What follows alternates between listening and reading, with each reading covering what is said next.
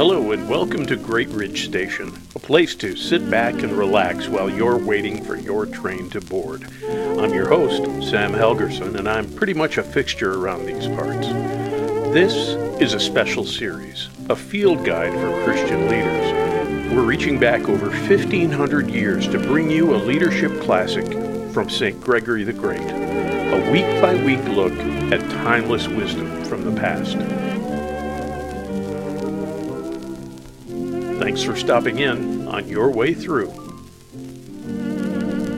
Book 1, Chapter 3. Adversity is good for the heart. Two old gardeners were talking. Do you put manure on your strawberries? Nope, I prefer whipped cream. We are so allergic to trouble. But what if we're strawberries and trouble is like manure, the only thing that can ensure that we grow? Now, it's not that we go out looking for adversity, but it might make us a little less impressed when things go well. Gotta watch out when things are going smoothly. That stuff can cause trouble if we let it. And now, the lexeme of the day. Perdition. It's not exactly a trendy word, but it is our lexeme of the day. St. Gregory uses it in a couple of ways. First, in the sense of eternal judgment. He went to perdition would be similar to saying he went to hell. Second, though, he uses the term to mean total destruction.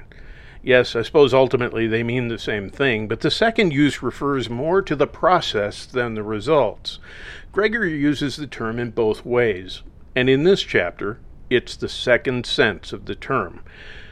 So we don't like to think of judgment as the natural consequence of our sins, but that idea shows up throughout the writings across the scope of church history. And really, it only fell out of fashion in the last couple of centuries. So let's see what Gregory has to say in The Field Guide for Christian Leaders. The burden of leadership and how we can't be distracted by adversity or impressed with prosperity. Much of what we've addressed so far considers the weight of church leadership to warn those who are not spiritually fit for the task that they discredit Christ, and to warn those who see it as a way to get ahead that this is the route to perdition. James lovingly warns us that not many of you should seek to be teachers. James 3:1.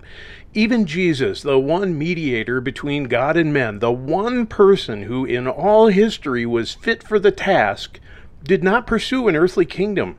Scripture records that when people were on the brink of taking him by force and making him king, he went away into solitude.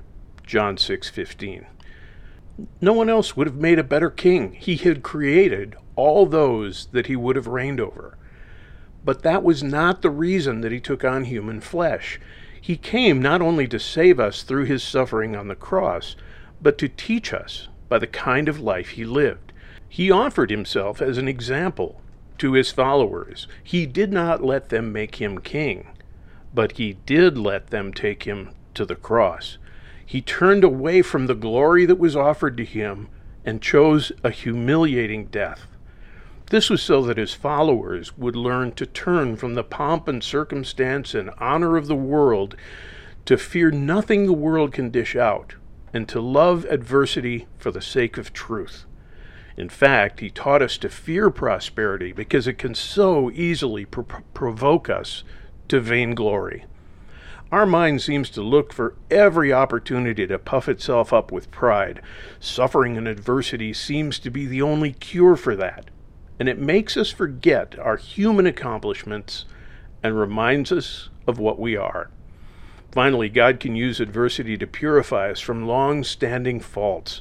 Adversity, when we submit to being disciples, takes us from being proud of how much progress we've made to how lowly we are in the presence of God's glory. Consider the example of King Saul. He fled and hid out of his own sense of unworthiness. But as soon as he became king, he became proud. In fact, he wanted to be held in honor by the people he led and refused to take personal responsibilities for his actions. Those attitudes led him to cut himself off, even from the one who had anointed him king over Israel. King David was pleasing to God in almost everything he did. When David relaxed his heart and let his pride run, what happened?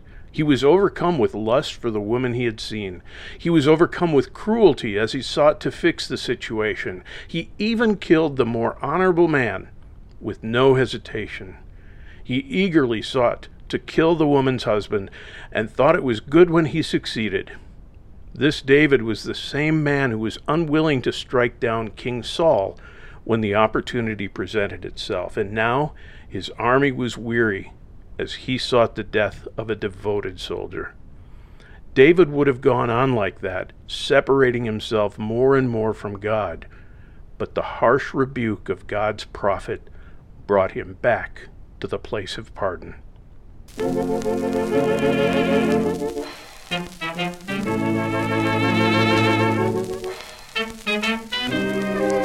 And now it's time to stand before the mirror of truth. Well, there it is, Book 1, Chapter 3. Here, Gregory shows us that we need constant correction.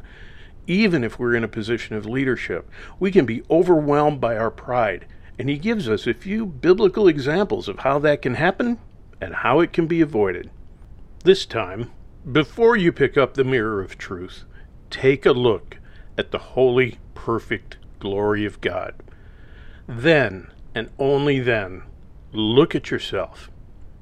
And if you like what you see, well, sorry, you're delusional. Ask yourself, do you love the Lord more than you love your good circumstances? That's not a one-time question, so keep that mirror handy.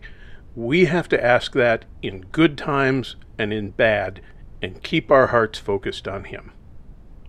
Thanks for joining us at Great Ridge Station.